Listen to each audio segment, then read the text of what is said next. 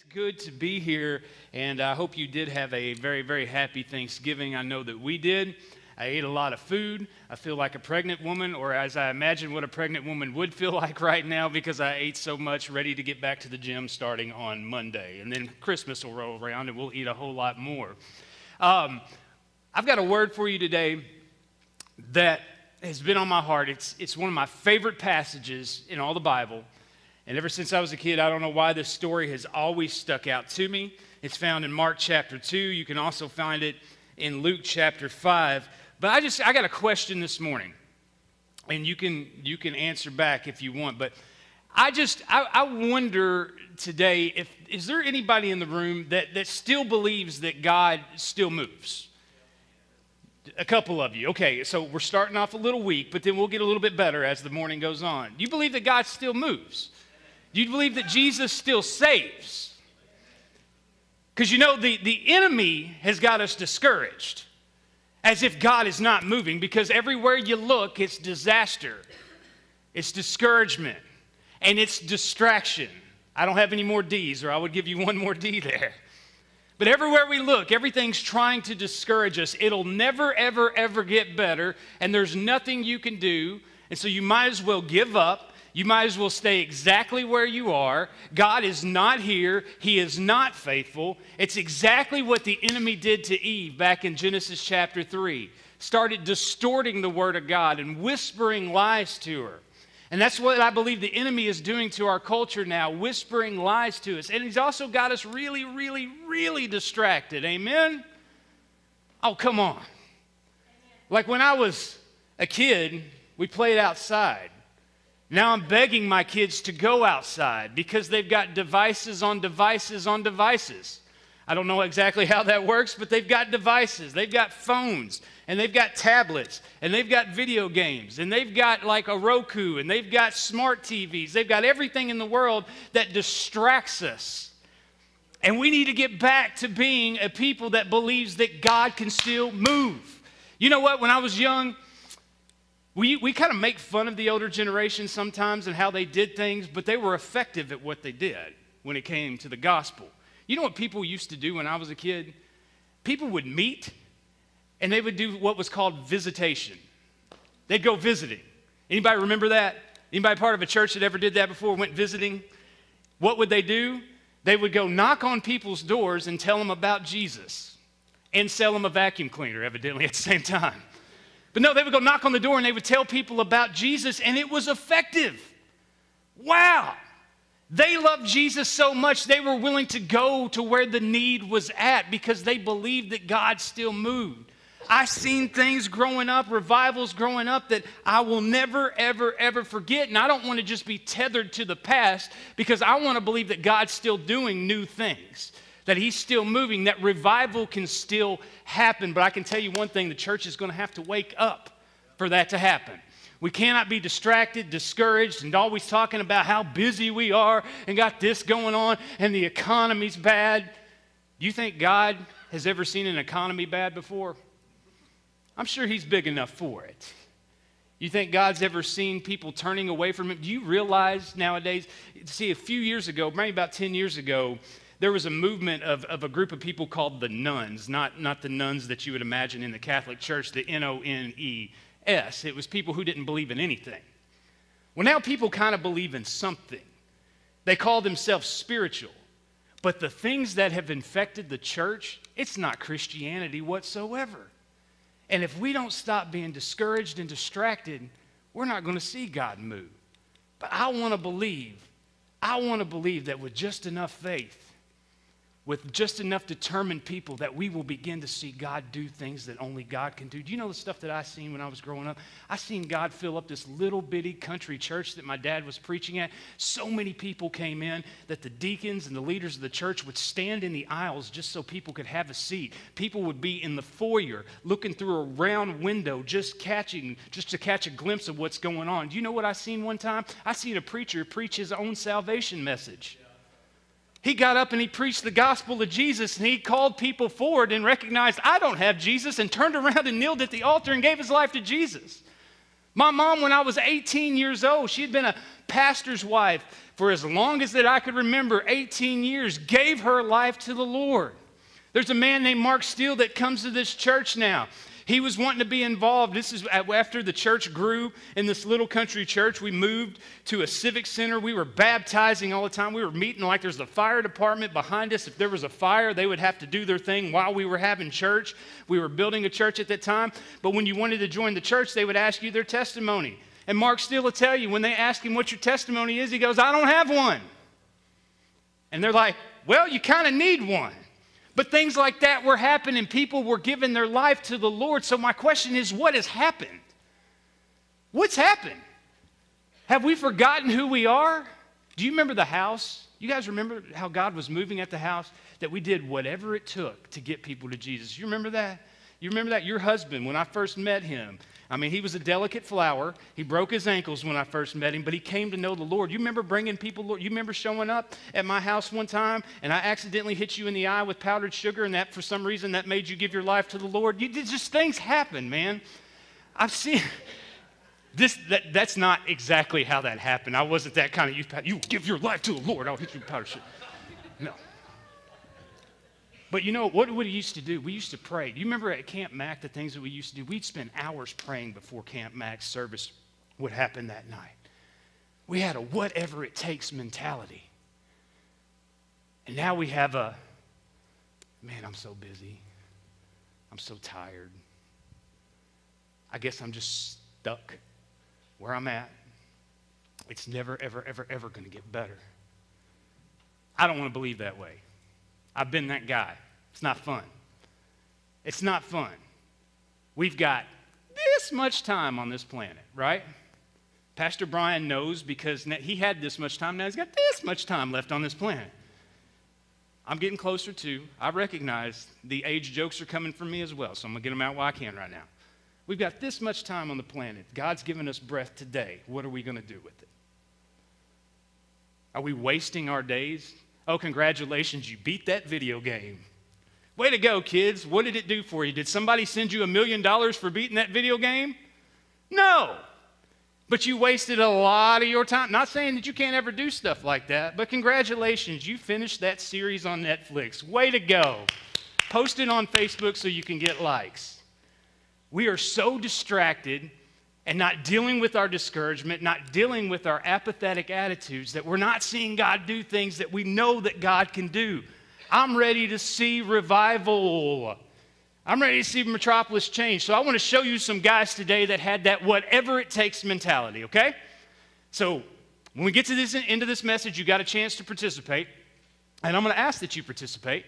And if you don't want to participate, nobody's going to track you down and beat you up in the parking lot for not participating. But you can, if God puts something on your heart today. So we look at Mark chapter 2, starting in verse 1.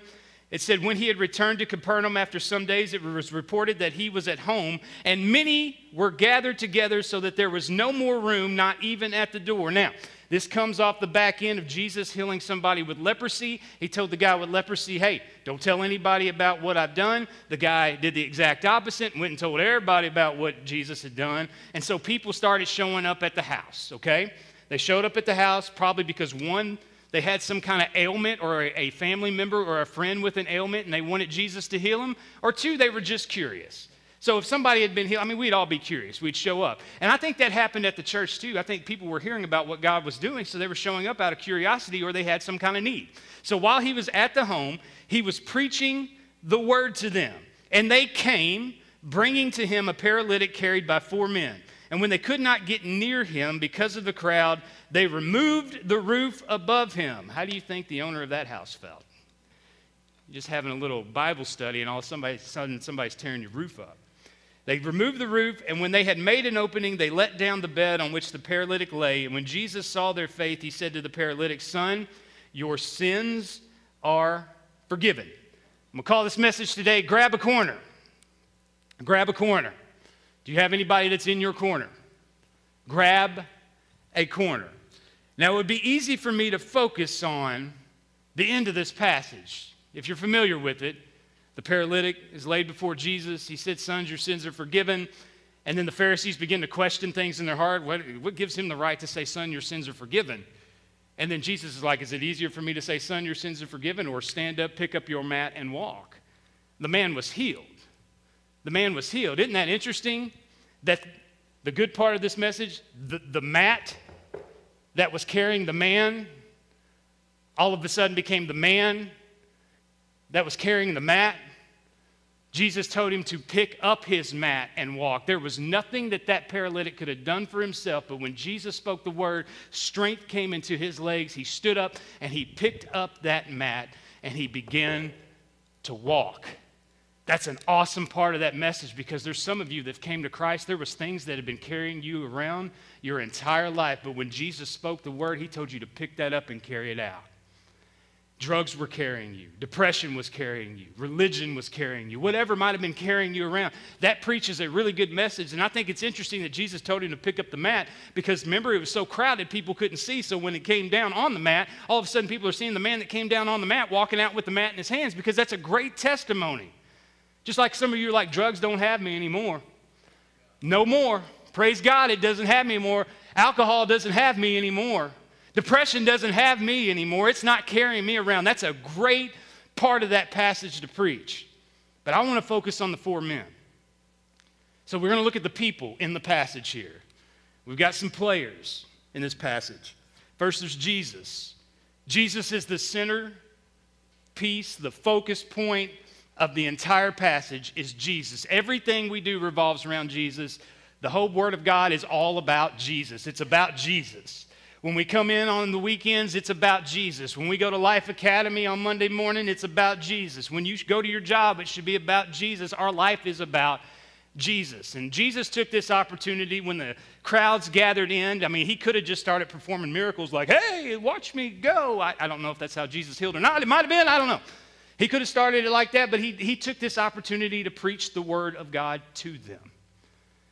He came to preach. He also came to bring sight to the blind. He came to do these things, but we have Jesus in this passage. Then we have the paralytic. The man on the mat. Kind of a problem. Paralytic had a problem. Couldn't walk. He was on a mat every day. Now, let me ask you, is there anything that the paralytic could have done to fix himself? It's not a rhetorical question. It's not a gotcha question. Is there anything that the paralytic could have done to fix himself? No. He couldn't just muster up enough energy one day. I was on Pinterest this morning and I saw this great quote, and all of a sudden I can work myself out and get up and begin to walk. He couldn't do it. He couldn't go, hey man, if I just got a girlfriend or relationship, that will fix my problem, and all of a sudden I'll be able to walk. He couldn't do it on his own. There's nothing he could have done to fix his problem. Hey, listen to me. There's nothing you can do to fix your problem. All right, this is a picture of sin and being apart from Jesus as well. There is nothing you can do to save you. No amount of good works, no amount of church attendance, no amount of K-Love listening, no amount of sharing scriptures on Facebook. I don't know why I'm pointing you out. I'm just talking to you because you're my buddy, okay? I'm not saying you're doing any of those things. There's nothing you can do to save yourself at all. Just like these problems that you are trying to fix on your own, there is nothing you can do to fix them. If you've got a drug problem, and you're just like, well, I'll just try to do this on my own, you're going to get deeper into the problem. A lot of people try to handle everything on their own instead of going to the source that can actually help them and bringing people into the issue. Like people that have wisdom, by the way. You don't need echo chamber people. You need people that have wisdom. But I feel and I know, because I am a human in 2021, that a lot of people are dealing with stuff. Whether it's financial, whether it's spiritual, whether it's mental, whether it's physical, whatever might be going on, and you have either gotten to the point that you've just given up or you're trying so hard every day to fix it, but you find yourself in the same spot, just laying there, because you can't make the strength happen in your legs. But then we have the men. We have the four men, and that's who we're going to focus on. They had the same need. The four men had the same need, the paralyzed man. This man's got a problem. All of a sudden, they took the burden on that this becomes part of our problem too. The same need. And we got to do something about it. They also had the same goal. Woo, the same goal. Let's get him to Jesus. Let's get him to Jesus. You remember that in the house? We had the same goal about some people, didn't we? Let's get them to Jesus. So we have this need and we have this goal that we're going to do whatever it takes to get him to Jesus because that was their attitude. We will do whatever it takes. Now, I know that's a loaded statement because that doesn't literally mean doing whatever it takes, but it means having this mentality, whatever it takes, even if it inconveniences me, I'm going to get this problem to Jesus.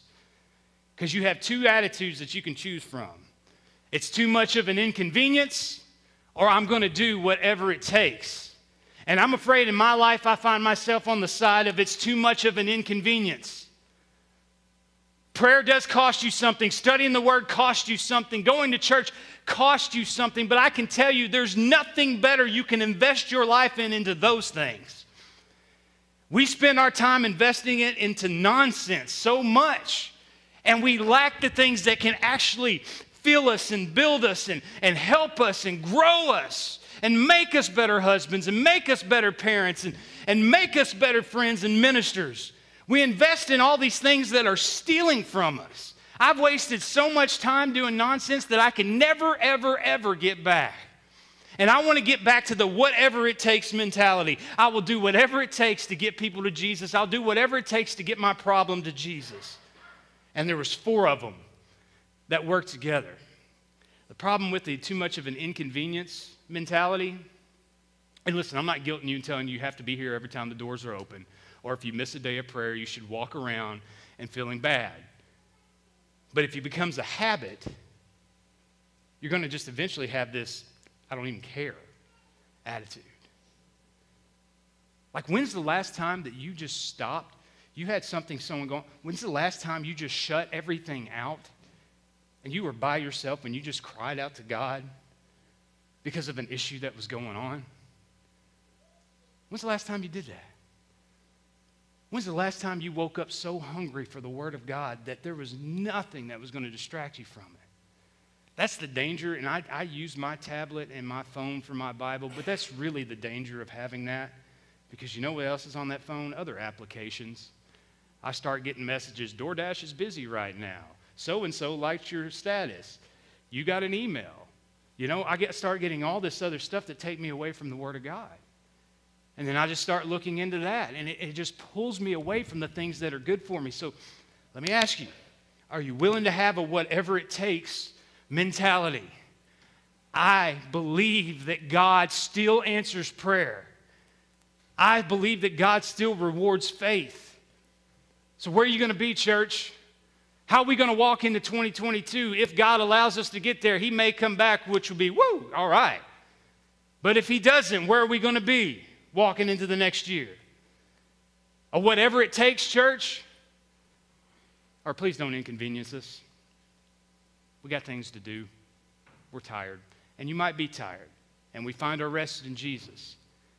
But if you're walking around with the same excuse that you had last year about being tired, something's wrong.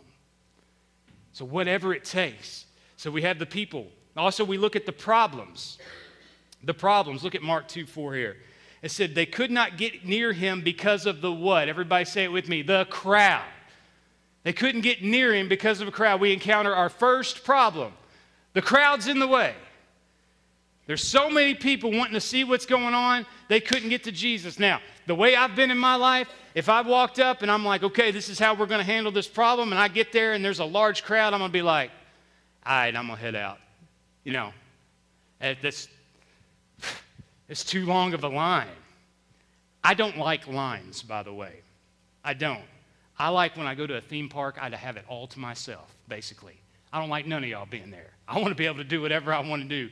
And we went and ran a 5K at Epcot here a couple of weeks ago, which was really awesome. And running a 5K, I mean, it made running better because you're looking at Epcot. But we decided to go to a place called Hollywood Studios the next day. And it was on a Saturday, and it was slammed. And I had to just have a good attitude because I'm in Florida and not in Southern Illinois, so have a good attitude about it. But waiting in line for 2 hours for that, I was like, ah.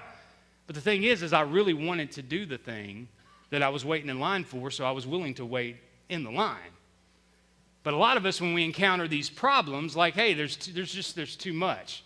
Like we have the crowds. Everything in our life is crowding out Jesus from us. So it's, too much of an inconvenience. And then they also had the roof. They removed the roof above him. We see that. So they come up with an idea. The crowd's in the way. Okay, this is a problem, but we're going to do whatever it takes.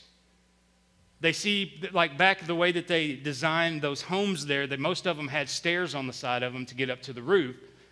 And so they decided to take the stairs and they got up to the roof. But now there's a roof in the way. Another problem.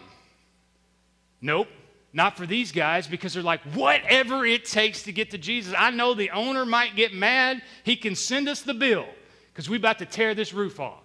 And that's exactly what they did. They began to tear through that roof. They didn't let any kind of inconvenience, any kind of problem, any kind of big problem stop them from getting them to Jesus. They made an opening. And I have done this so many times. Have you ever been praying about something? It seems like you've been praying about it for so long that you just want to give up.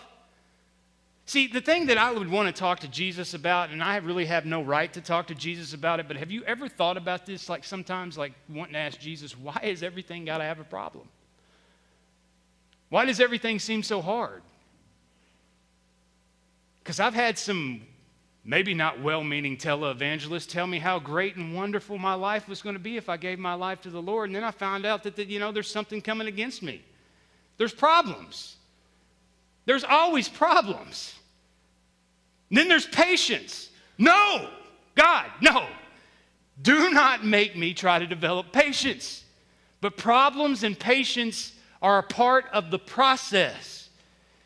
When you have this whatever it takes mentality, you're going to have to recognize that you're going to encounter setbacks. But what if that setback is just a setup for what God is going to do? Are you willing to do whatever it takes? If you've prayed for a week, pray for 2 weeks if you have to. If you prayed for a month, pray for 2 months if you have to. Mom, how long did your mentor, Miss Nina, how long did she pray for her husband to come to know the Lord? Wasn't it like 60-something years? Huh? 60 years. She prayed for her husband to come to know the Lord for 60 years. And he came to know the Lord, though, before he died, didn't he? That woman had a whatever-it-takes mentality, and I'm sure she was discouraged. Because when you're praying like that, you're thinking, this is going to be the day that he gives his life to the Lord, and then another day passes, and another day passes, and another day passes. Or you're witnessing to somebody, even if you are witnessing to somebody and you're telling them about the Lord, and they reject it, and they reject it, and they reject it, and reject it. Or you start feeling some peace of God. You walk out of a service, and you feel the peace of God in your heart, but something comes your way to try to discourage you. You're like, it's never going to get better. Are you going to have the determination to know where that stuff comes from? And not let that crowd out Jesus from you? I'm going to get back to Jesus. I'm going to get back to Jesus. These problems, they're just a part of the process, and they actually produce something in you. If you read James chapter 1, it's a part of it. And by the way, we have this illusion in our mind that everything on this side of eternity is going to be lovely. Why would God, who has something better for us on the other side, make this side better than that side? We have something to look forward to, a hope to look forward to one day. So we are going to encounter trouble. But fear not, Jesus has overcome this world. But we got to have whatever it takes. So we got the people, the problems, then we got what it produces, the product of what happened because of their determination. And it says in Mark chapter 2, verse 5 here, and when Jesus saw their faith, when he saw their faith, when Jesus saw their faith, you catching it? When Jesus saw their faith, the 4 men, when Jesus saw their faith, he said to the paralytic, son, your sins are forgiven. If somebody could go get Piper for me, she's going to help me out here in just a second. If somebody go to Life Kids and get Piper, you got it? Cool.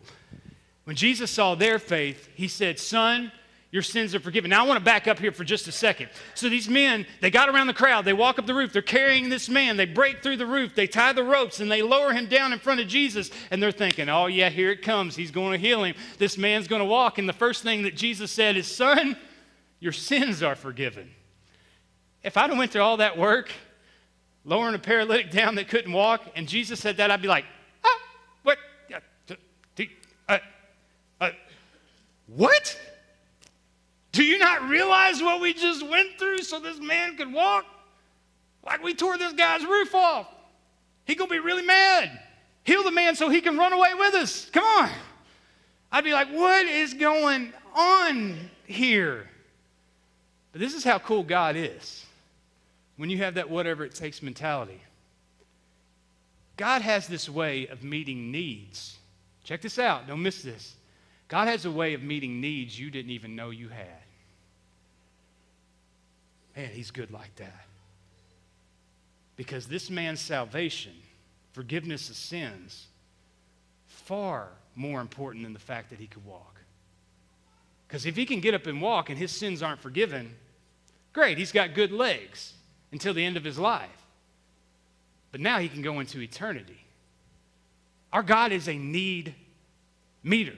And I bring that up because sometimes when I've been praying about stuff that I just felt like I knew this is what God wanted to do, and he didn't do it. Like I know that this door is supposed to open, but it didn't open. And it's frustrating. But then to see what God was actually doing and meeting a need that I actually needed is something amazing. Now, we find out at the end of the story, Jesus tells this man to stand up and pick up and walk. But he healed him on the inside before he healed him on the outside. And that, of course, is a picture of the way the gospel works from the inside out. But Jesus saw their faith. Now, they didn't just come in and say, we have faith. They didn't come in and just sing the song, you know, Jesus bring the rain, or, you know, or whatever we sang this morning, all the songs we sang this morning. They put their faith into action. They put it into action because they had to get together, had to have the same determination, had to pick up the man, had to make the journey, had to get around the crowd, had to get up on the roof, had to get through the roof, had to take the time to lower him down. They put their faith into action, and a lot of times that's why we have a response time. If God's doing something in you, put that faith into action. Spend some time praying. I know you want to get to the Longhorn over in Paducah after this is over with, and you want to beat the crowds. But it doesn't matter if you have a need. You take time to pray. It might be a little bit of an inconvenience, but you put that faith into action. God, I'm going to believe you, and God, I'm going to work it out to show you that I believe you. James tells us that faith without works is dead. So Jesus actually saw their faith in action. And that brought about what happened to this man, to this problem that they all were experiencing together. Here's what they did. The man can't walk. They decided, we'll carry him. Crowds won't move. We'll go above them. Roof in the way. We will dig through it. Owner might get mad. He would just have to get over it. Don't know how Jesus will take it. It's worth the risk anyway, because we know that the solution to our problem is Jesus. And this is how much faith that they had. Imagine how difficult it was getting the man through the roof. And imagine how much more difficult it would have been getting him back up had Jesus not had healed him. They had enough faith that when the man went down that Jesus was going to do something. Whatever it takes. Do we have that kind of faith anymore in 2021? So here's the purpose of what I'm bringing to you today. The purpose is for you to grab a corner. And they came bringing to him a paralytic carried by 4 men. This is how we operate at the church. And Piper, you going to help me out? Lay your head here, honey. Everybody give Piper a big round of applause.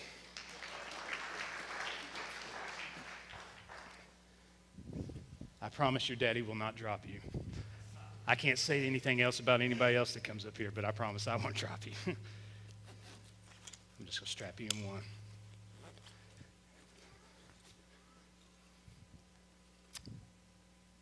Most of us, maybe all of us, we have an issue. And honey, this is just an illustration. You are not a problem.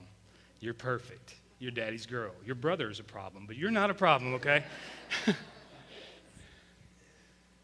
But we all have this problem. And maybe we're on the mat. Or maybe we have this situation that just cannot absolutely fix itself. You got a marriage problem. You got a drug problem. You got a family problem. You got an anxiety problem. You know what the biggest lie is? They medicate everything in our culture now.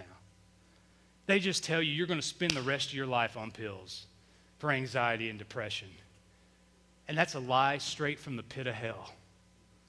Because the scripture would tell us to not be anxious about anything, but in everything by prayer and supplication. Now, I'm not telling you to go dump your pills down the drain today. I am not a doctor. But I am telling you that you do not have to spend the rest of your life stuck where you're at. But you got this issue going on. And what most of us do with our issue is, one, we either try to put it to the side and hide it, forget about it. You know, try to pretend like it's not there, but then we wake up in the morning and we trip over it. We're reminded that it's still there. And then what most of us do is we try to lay flat. We try to bear this burden on our own. And we're walking around every day. I'm just doing that for dramatic effect. You're not that heavy. We walk around every day dragging our burdens and our problems around. And we're not really even going anywhere with it. But do you ever think you might be tired because you're trying to do this on your own? You ever think that? You ever think you might be tired because your situation is so burdensome that you're bearing this thing by yourself?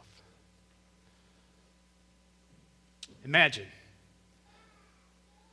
I don't know if it was one guy, so I'm the one guy that probably was told that Jesus can fix this problem. Now imagine if I tried to do this on my own. We're going to get him to Jesus. Come on, let's go. Can you imagine?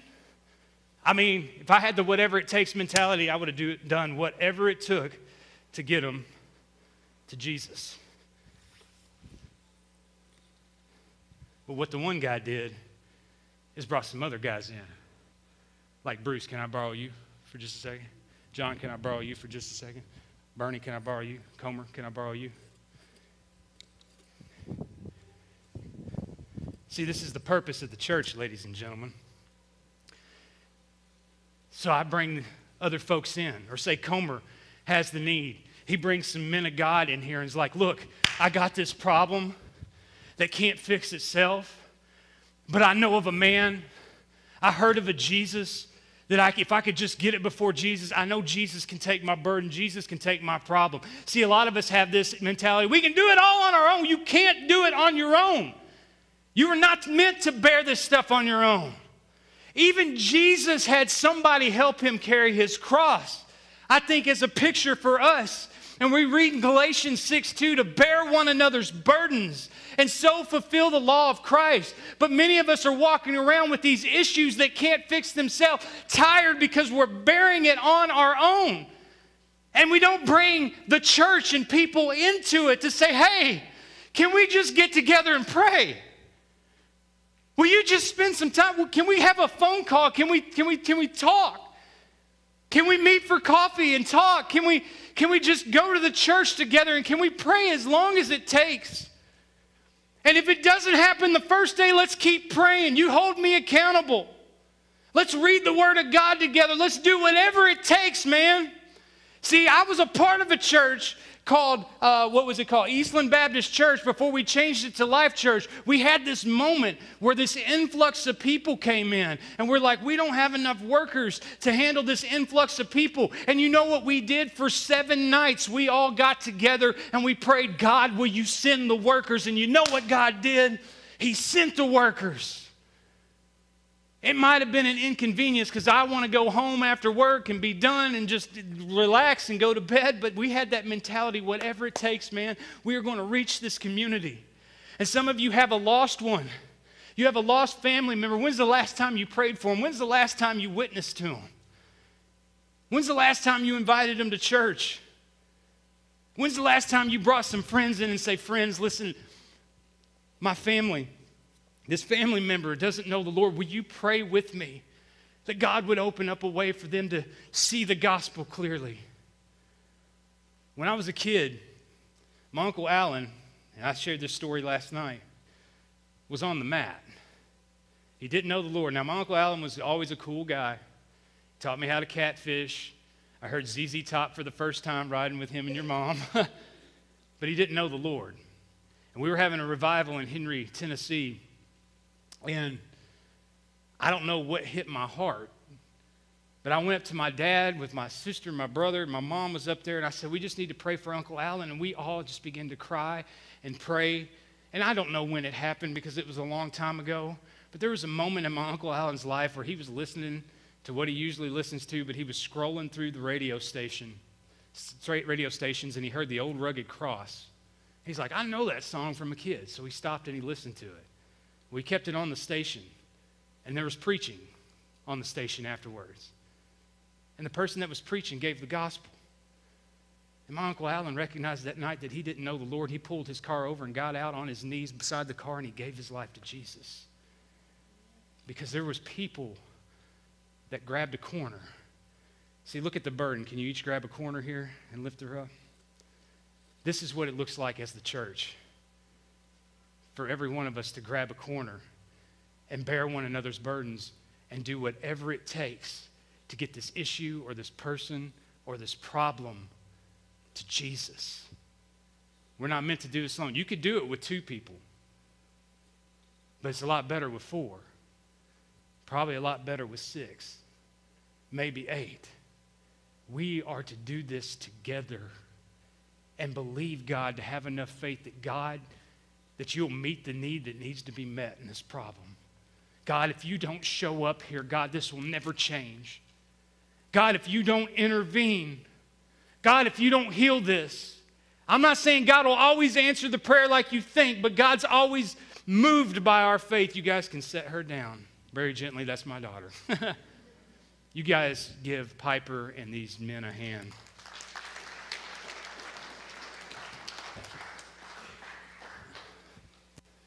So what I wanted to do, we're going to take communion.